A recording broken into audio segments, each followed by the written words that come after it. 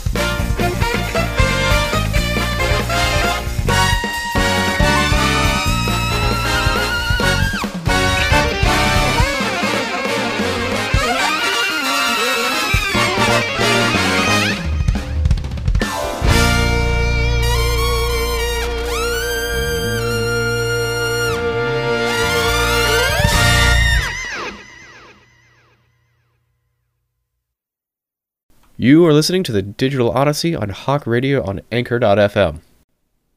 What you just listened to was the credits song behind the wonderfully sounding Mario Kart 8. Yes, I know it's a Mario Kart game, but trust me, it has a truly unique sound signature that combines rock with jazz. They're able to put in an electric guitar along with the wonderful saxophone, and it creates such a unique sound that is totally this one of the game's signature qualities, along with its very, very impressive gameplay and graphics as far as Mario Kart is concerned. I thought this would be rather appropriate to start off our show because this is some rather exciting news as well, especially in terms of now that we have this wonderful new hardware to talk about for to create all of the this wonderful electronic entertainment that our industry is full of. So, NVIDIA has announced an RTX 3000 series set of GPUs, according to NVIDIA's announcement video that's on YouTube. The three GPUs that they have are the RTX 3070, the RTX 3080, and the RTX 3090.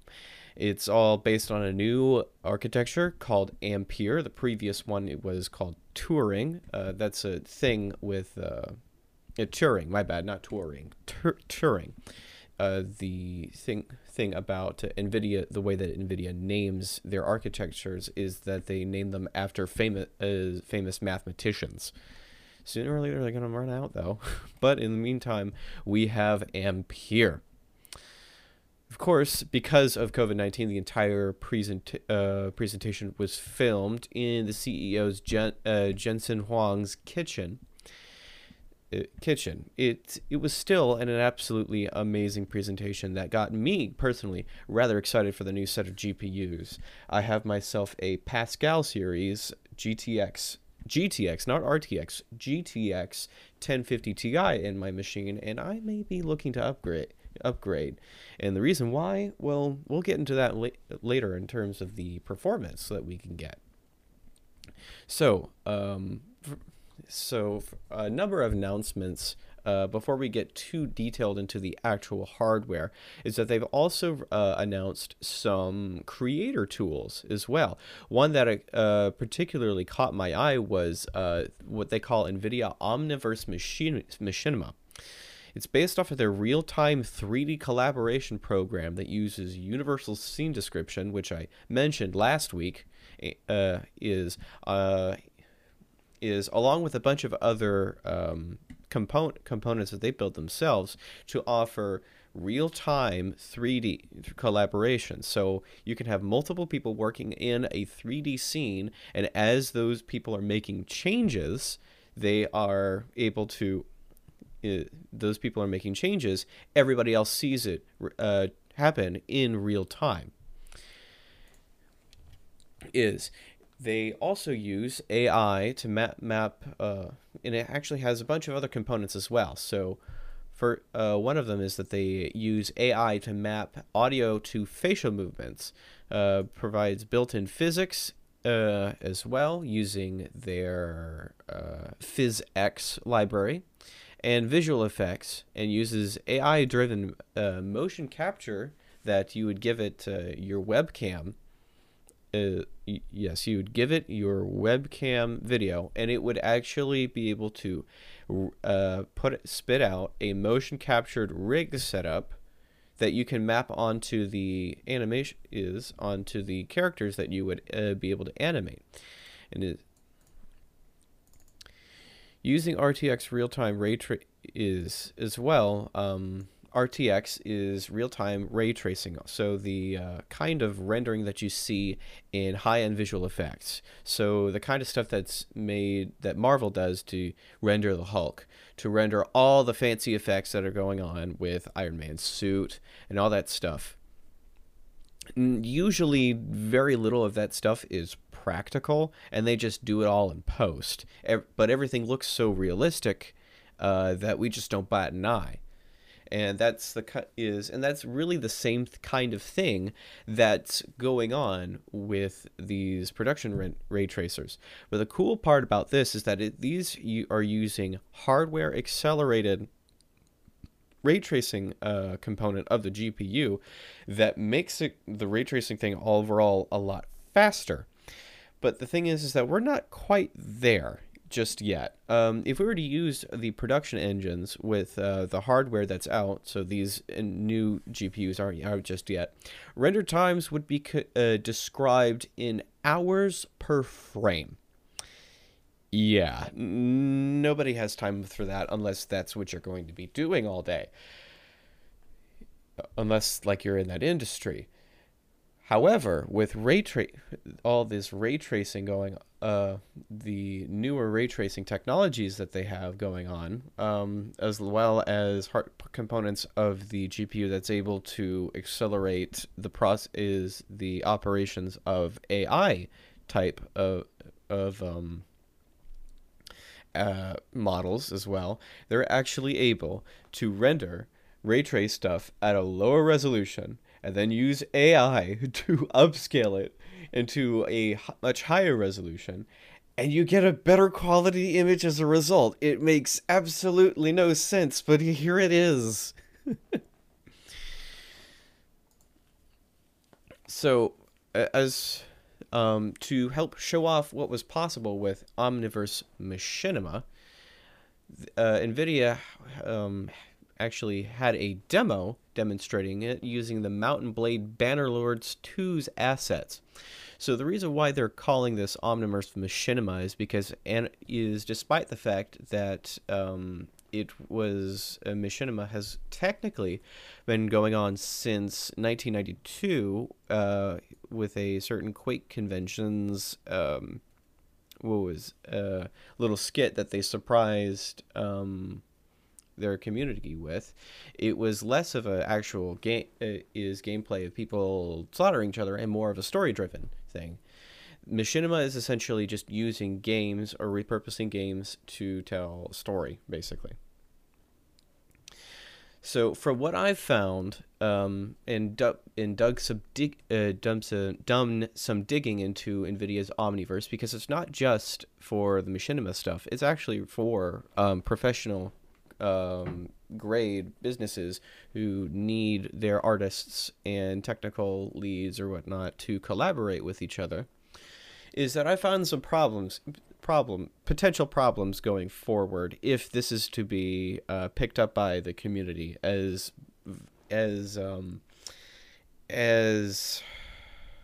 broadly as NVIDIA might want it to. First off, the only thing that I can get any information on the kind of assets that you can feed into the system are USD, Universal Scene Description assets. They seem to be what's necessary. The problem is that users may need to convert the native engine formats packaged with their game to get the assets imported. So NVIDIA's website on Omniverse says its kit component is highly scriptable and programming savvy members of the community of people who are using Omniverse Machinima might be able to help out with that, but we don't know exactly how that's going to work out. That's sort of a catch-22 situation where, well, we can't get things. Nobody will do anything because because assets are hard to come by. Well, assets are hard to come by because we can't get these assets out of our games. Well, we can't get the assets out of our games because these people aren't scripting it, and these people aren't making scripts because there's nobody else there who's going to use them. However, I do see that this is pretty interesting, and I feel still does have potential.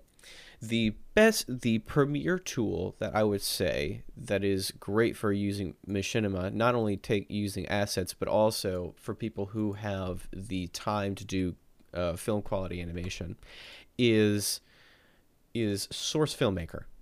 Source Filmmaker is it's basically Valve's source engine that they've thrown a robust animation tool set into, and then they've just released it to the public. They haven't really updated it all that much yet. In fact, after they finally released Half-Life Alyx, which is about 12 years after the last Half-Life game, They did bundle in a newer version of Source Filmmaker, but they didn't really change much. The UI is the same. It just uses Source 2's backend for better lighting, for better and I don't know, probably uses the hardware a little bit better. But if NVIDIA wants to provide a better tool for this, and actually not on top of is providing a great way to animate, create good stories with game assets, but also support the community and really embrace this and have another great tool that the community has access to, I definitely would commend them from that. So, moving on to the actual video cards themselves, I'm going to be doing the 3080 first today. So, the RTX 3080, the way that they've brought it up, the way that they've showed it off to everyone, is that while Jensen Huang was in his kitchen describing everything to us, he actually had it hid behind a vase full of, for some reason, spatulas, but it was there the whole time. I'm actually, if you didn't know this, you probably would have fooled you. But if you'd actually go back to the beginning of I didn't realize that until he reached over and grabbed it, but it was indeed there the whole time until he pulled it out.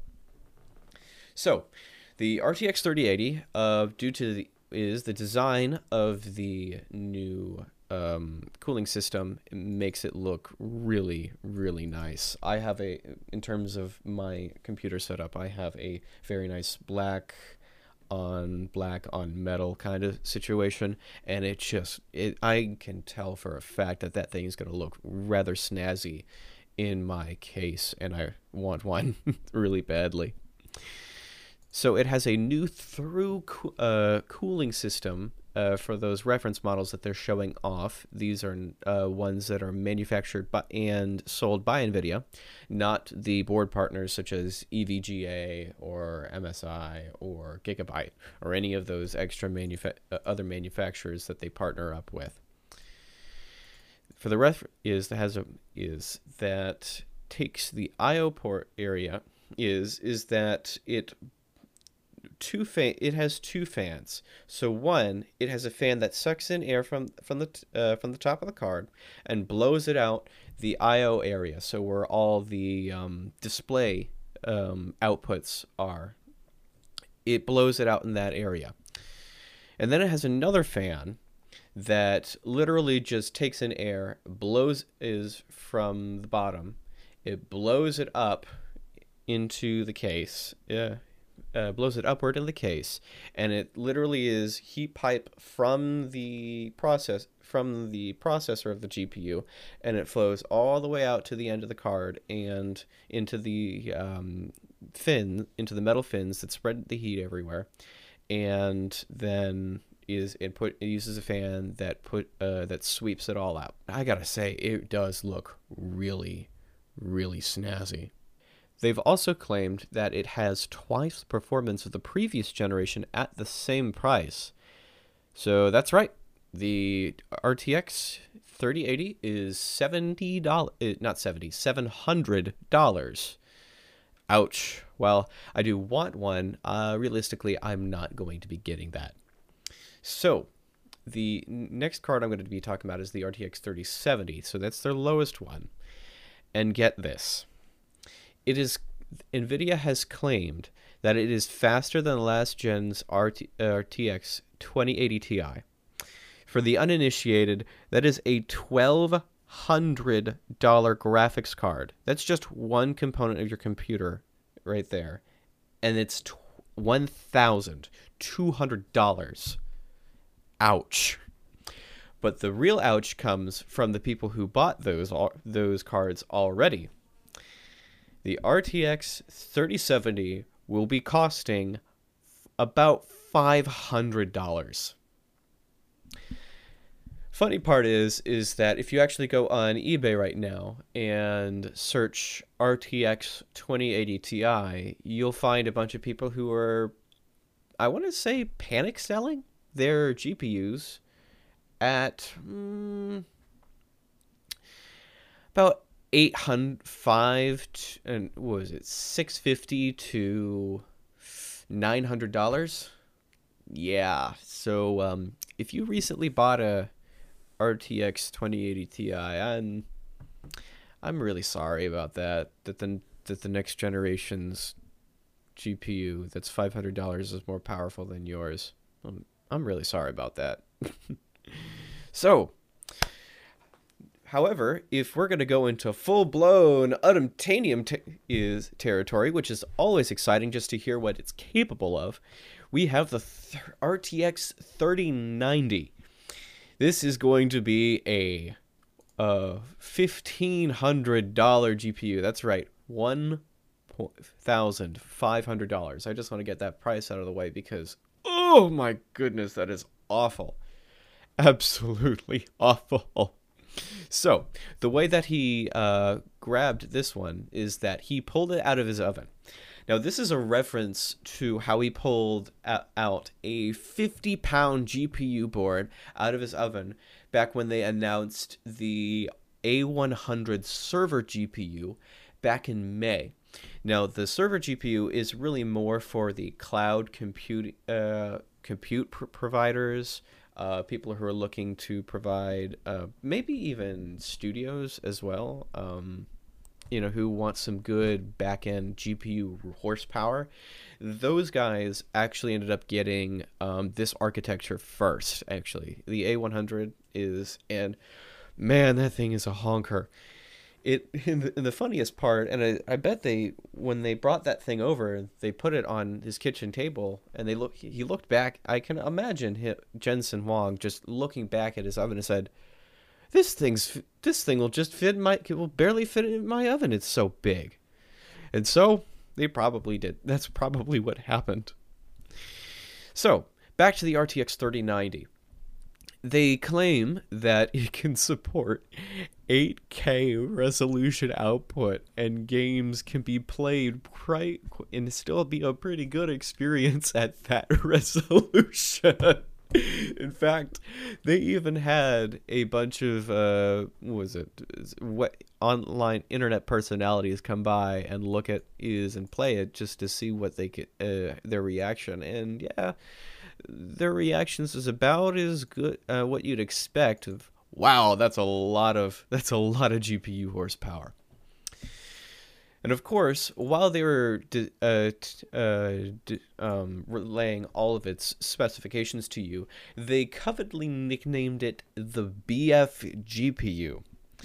Now, to those of you who are uninitiated with your video game history, there's this thing called Doom that was released in the 80s, and it revolutionized the first-person shooter genre. As a matter of fact, most first-person shooters that subsequently came out after that were at the time dubbed Doom clones.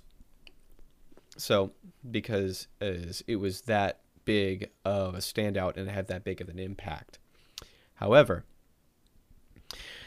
for those the uninitiated, that the BFG is a weapon, and Doom is a game about going to Mars and killing demons brutally, in the most brutal way that you could possibly depict with 1980s home computer technology. So, knowing that this is not exactly the most family friendly thing, and don't worry, I'm not going to curse here, but you see, BFG stands for Big Fucking Gun.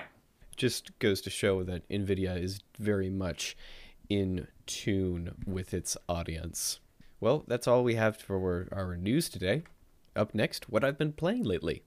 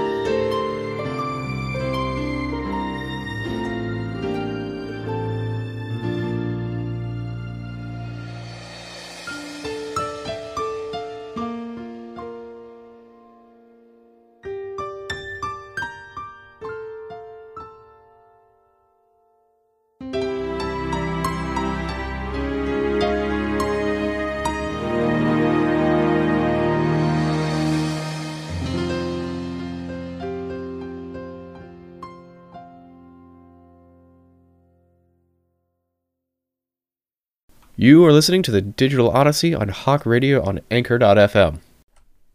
What you just listened to was Falana.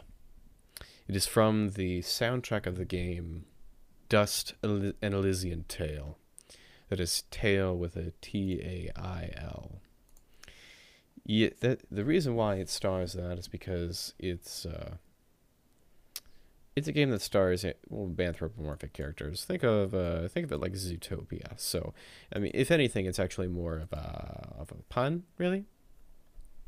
So, I played through Dust and Elysian Tale recently, after taking my sweet time going through the game because I just felt like doing that really, and doing some of the side quests as well. That sucked me in.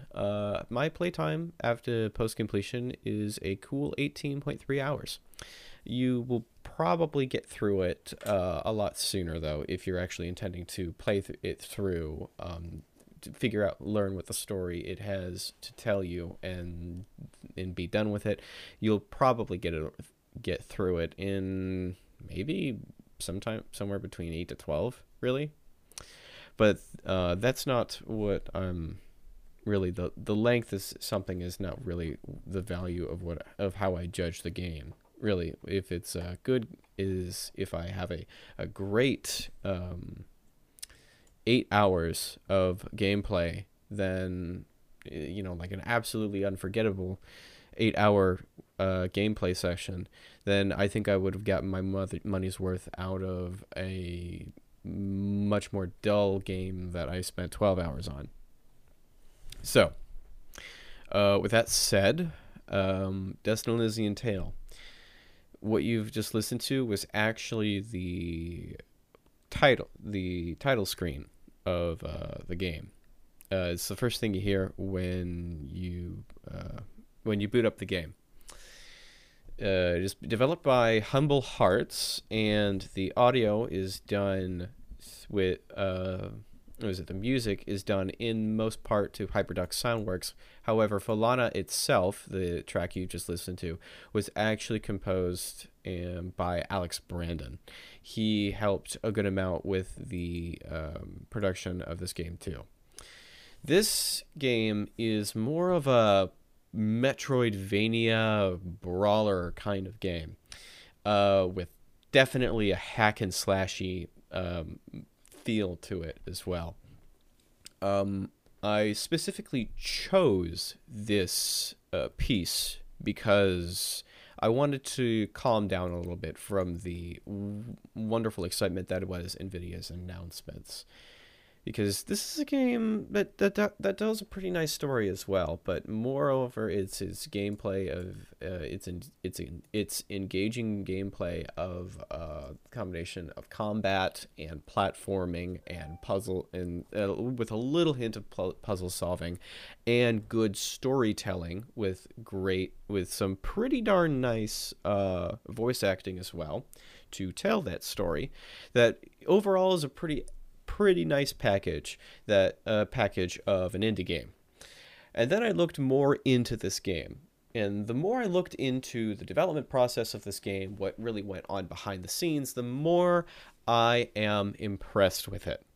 So first off, it for the most part was entirely programmed by who programmed, and all the art is done by one person over the course of 4 years. The guy's name is Dean Dodrill, and he was an animator by trade who had on his bucket list to make a game. A good game. A game that he always would have wanted to play. And obviously, because of this, he's gained a lot of...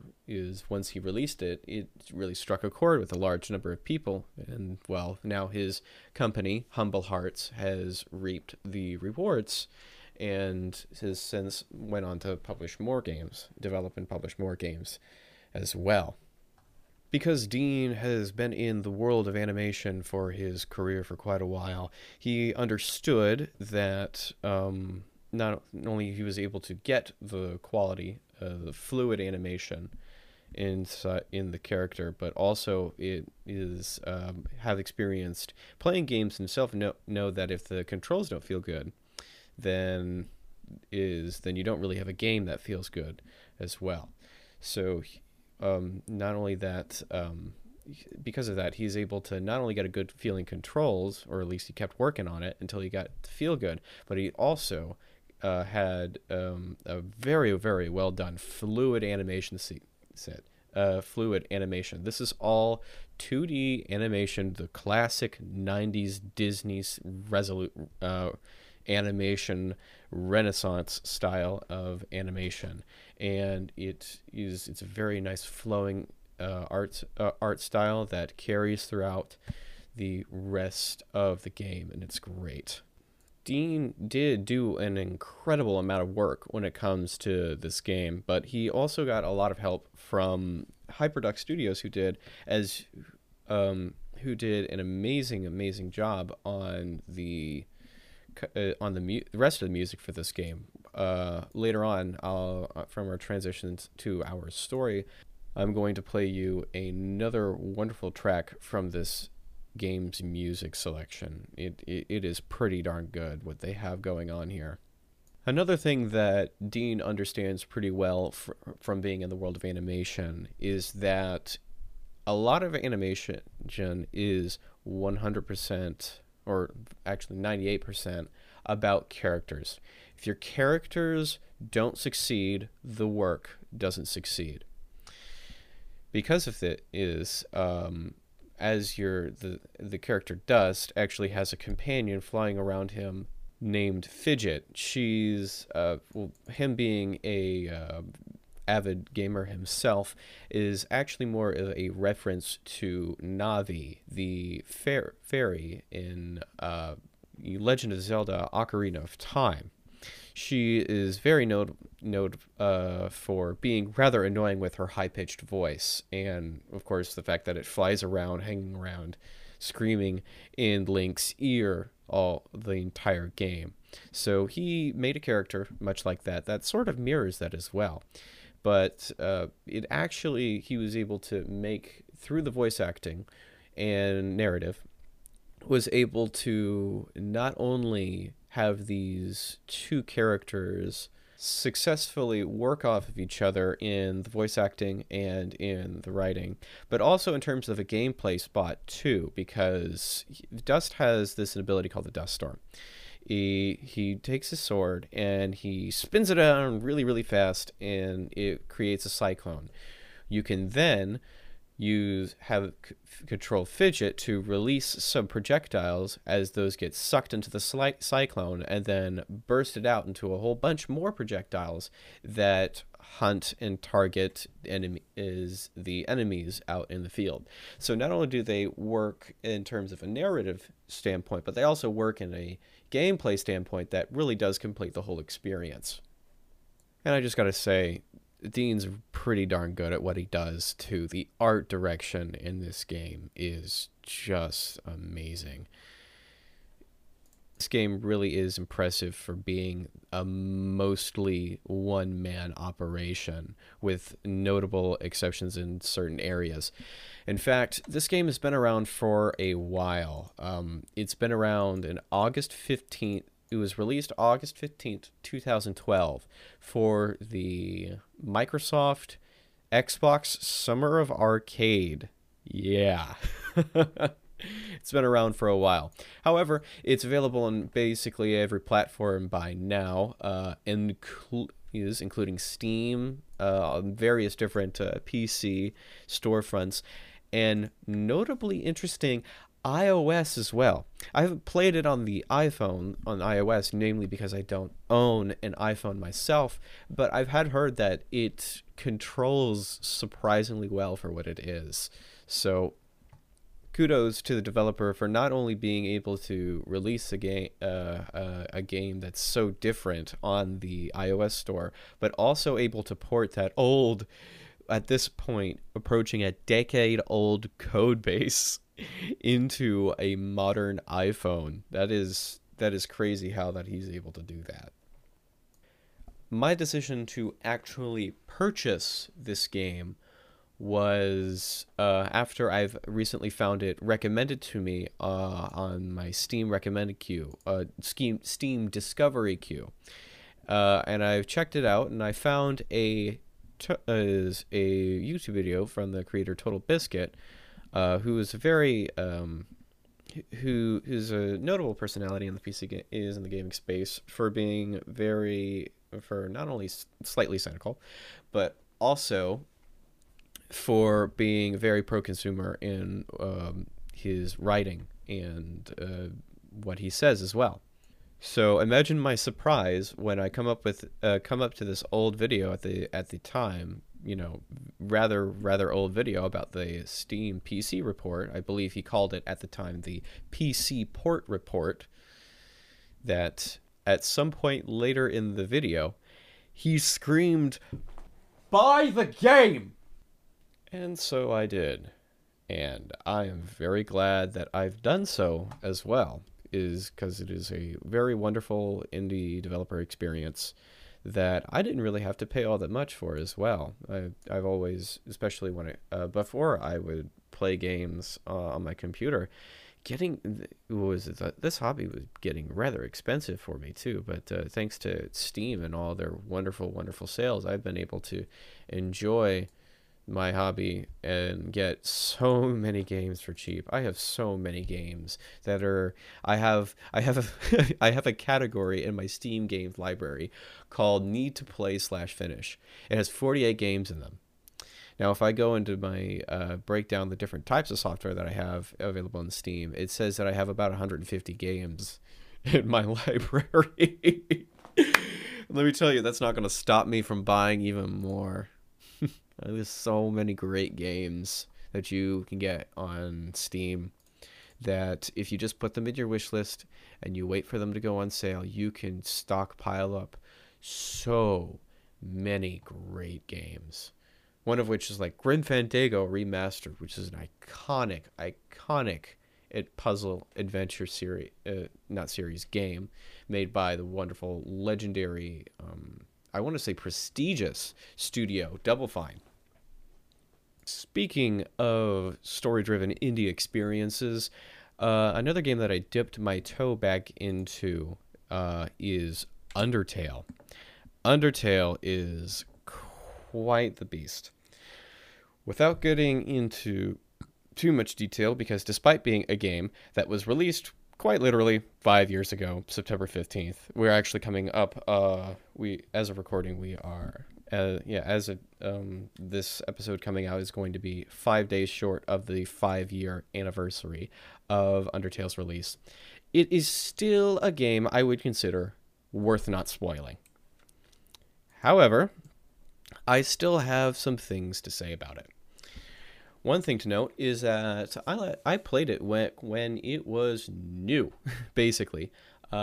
Steam reports, before I dipped my toes back into it, Steam reported that I played it in July of 2016. And, well, it's about as cute and charming as I remember it to be. So, Undertale, what is it, and why should you care? Undertale is a wonderful little RPG / bullet dodging game, 2D bullet dodging game that has a huge focus on its characters, its characters and its story, and the way that it tells its story. Actually, no, more specifically, the story that it tells is that all of these characters are wonderfully quirky. They have so many wonderful little endearing qualities to them that I could go on and on and on about. They are truly wonderful, and interacting in this world is such a joy because because with every single corridor you went around, you're going through with a smile on your face because you're just wondering, oh boy, what's the next thing that's just going to make my day? What is the next cute, endearing thing that is going to come by and make me smile on my adventure? But it's not just all smiles with this game as well. It actually has some pretty serious undertones as well. It's a game that'll make you laugh. It'll make you cry at the end too, because it's such a wonderful, endearing story. And that's basically all I want to tell you about it, really, because it's worth going in and not knowing anything about it. Though I will say this, you have the option, well, as you play the game, you have the option to actually kill physically, not physically, but actually in the game kill the characters, and every single action that you do has a consequence that affects the story throughout the entire game. And you get the best ending if you don't kill anyone. That's all I'm going to say. As a matter of fact, you don't even have to be nice to anyone as well. You can actually scare them into letting you pass. And yeah, you don't have to be super nice to get the best ending too. It's actually kind of nice. Up next, the story of the video game crash of 1983.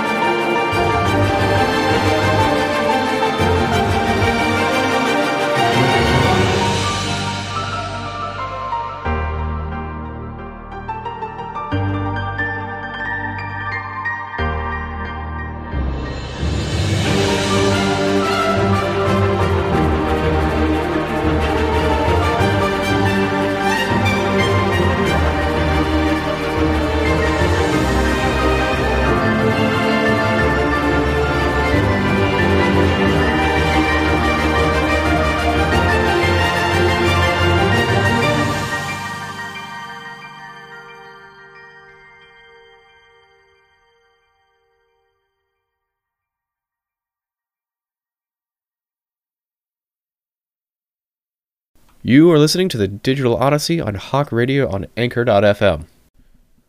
What you've just listened to was the Hyperduck half of the Dust and Elysian Tales soundtrack. Rather excellent soundtrack. If I highly suggest that not only you play the game, but also take a good listen to the soundtrack as well. It is pretty darn good. This segment will be having our story time of the video game crash of 1983. It's 1982. The video game industry has grown to $3.2 billion, that being $8.6 billion in today's money. Everything's great, but 3 years later, the market plummets to around 100 million. How did this happen? How did the industry recover? And what lessons did we learn? First, oversaturation. In 1997, the world was flooded with Pong consoles. The idea was to take the arcade experience home with you, so long as you wanted to play Pong. The home computer game consumer base has had enough, and they've wanted something new, something that they can play more games on. And Atari had the answer. Atari had a new system that could change all of it. A console that can play a large game library via interchangeable cartridges. They called it the Atari Video Computer System, and renamed it to the Atari 2600 in 1982. Because Atari was the only company who had the ability to produce games at the time, they had all the control with what games go in their library. Due to clashing with management of the Atari's parent company, Warner Communications at the time, a small group of employees left with their knowledge of game development that they've learned during development process of making Atari games under Atari's management, and the technical expertise on the system to form Activision, a developer other than Atari to make games for their 2600 console. They've even independently developed their own manufacturing techniques to make the cartridges. Despite being sued by Atari to block the sales of all games developed by Activision, the two companies eventually settled, with a royalty payment being divvied out to Atari, and somewhat establishing the traditional third-party development model for consoles. Using the experience that they gained after years of development while under Atari's management, these games were able to stand on their own and have become very successful. Some games even selling over 1 million copies according to VGCharts.com. Most notably, Pitfall, that has sold over 4 million copies. Due to Activision's success, many other companies quickly jumped on the bandwagon to quickly produce games with venture capital money, with unexperienced programmers, and little in the way of game design. In Jeffrey Fleming's article, The History of Activision, on Gamastra.com, the founding members of Activision shook their heads and said, "These guys will go out of business in a year." Little did they know how much that would have affected the business in a year. With all these companies developing games, a bubble was starting to form. Over time, the Atari's 2600 console actually became much cheaper to manufacture. However, they never reduced the price. On top of that, home computers have been getting much more powerful and more accessible in terms of price, as opposed to dedicated game consoles that are not nearly as robust. Not only do home computers have the ability to do basically anything that the user wants them to, be it for productivity reasons or even entertainment reasons as well, Atari and many of the other game console manufacturers are now having a big problem. Video game oversaturation. The market is absolutely flooded with poor quality games and little in the way of game design. It's very difficult to figure out which games were even good in the first place without having to do some very deep research. This was the early 1980s. They didn't have the internet to just look up a game, watch some gameplay, and decide for ourselves and make an educated consumer decision as to spend money on your game. You'd spend a few $100s on the console, and then drop a few dozen more on a game, and cross your fingers and hope that it can provide you with a good experience, because that's all you knew back then, and that's all you could do. Due to the high volume of low-quality games in the Atari's library, and the fact that the prices in the home computer market are skydiving, they just couldn't compete.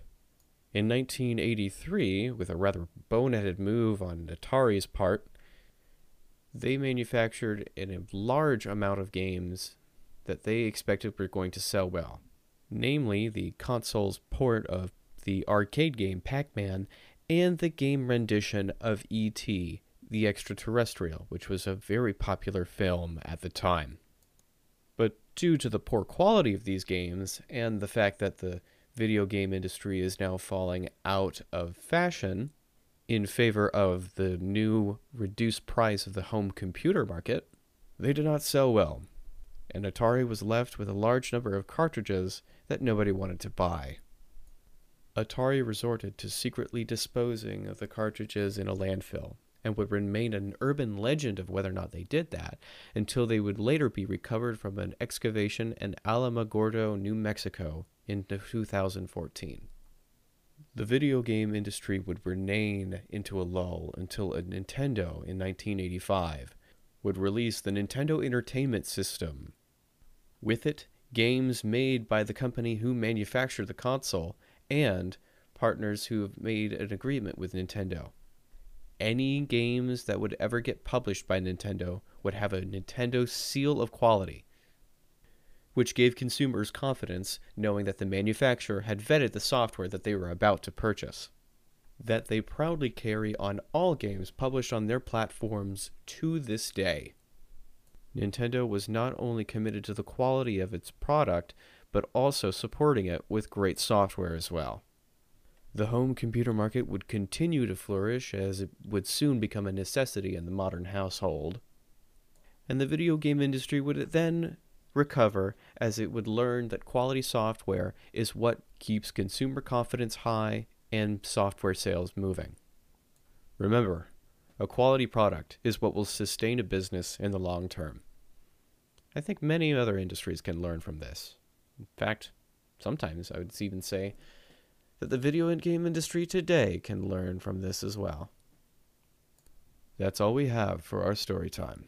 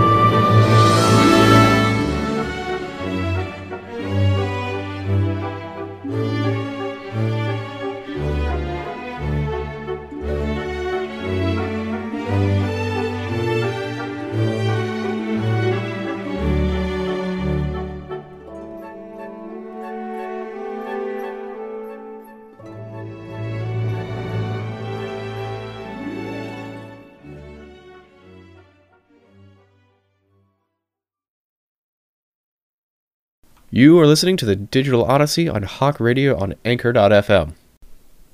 What you just listened to was Rosalina in the Observatory from Super Mario Galaxy. That game was released in 2007, and it is such a wonderful game. I remember playing that as a young lad, and I have such wonderful, wonderful memories of that game. I put so much time into it. I chose that game specifically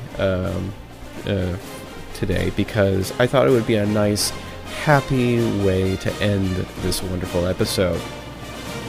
But unfortunately, that's all we have for you tonight. Thank you so much for listening to the show, and I hope you enjoyed much hearing it as much as I had saying it. Good night. Big fudging gun! What? You didn't expect me to actually curse on mic, did you? No, I don't do that.